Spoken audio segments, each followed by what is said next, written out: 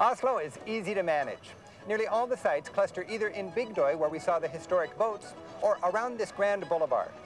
This boulevard is Karl Johan Gade.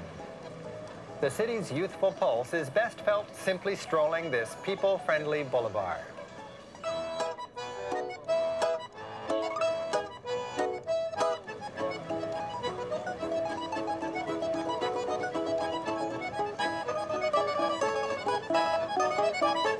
Anywhere in Europe, pedestrian streets attract musicians from around the world, performing for small change.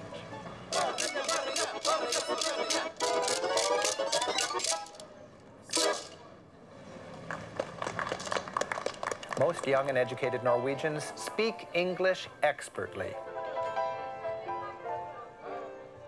While the town center is lively, Vigeland Park is my favorite place to mingle with Norwegians.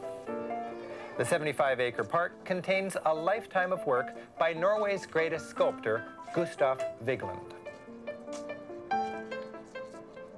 From 1906 through 1942, Vigeland sculpted about 200 bronze and granite statues.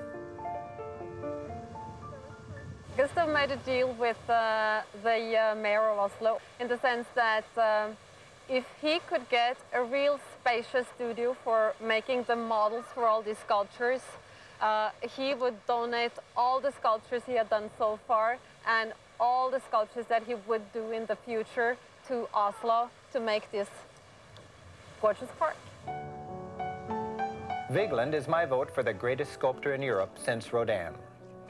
Vigeland himself designed the garden, grouping his works to illustrate human development. The statues, each nude and unique, surround Vigeland's tangled tower of bodies called the monolith of life.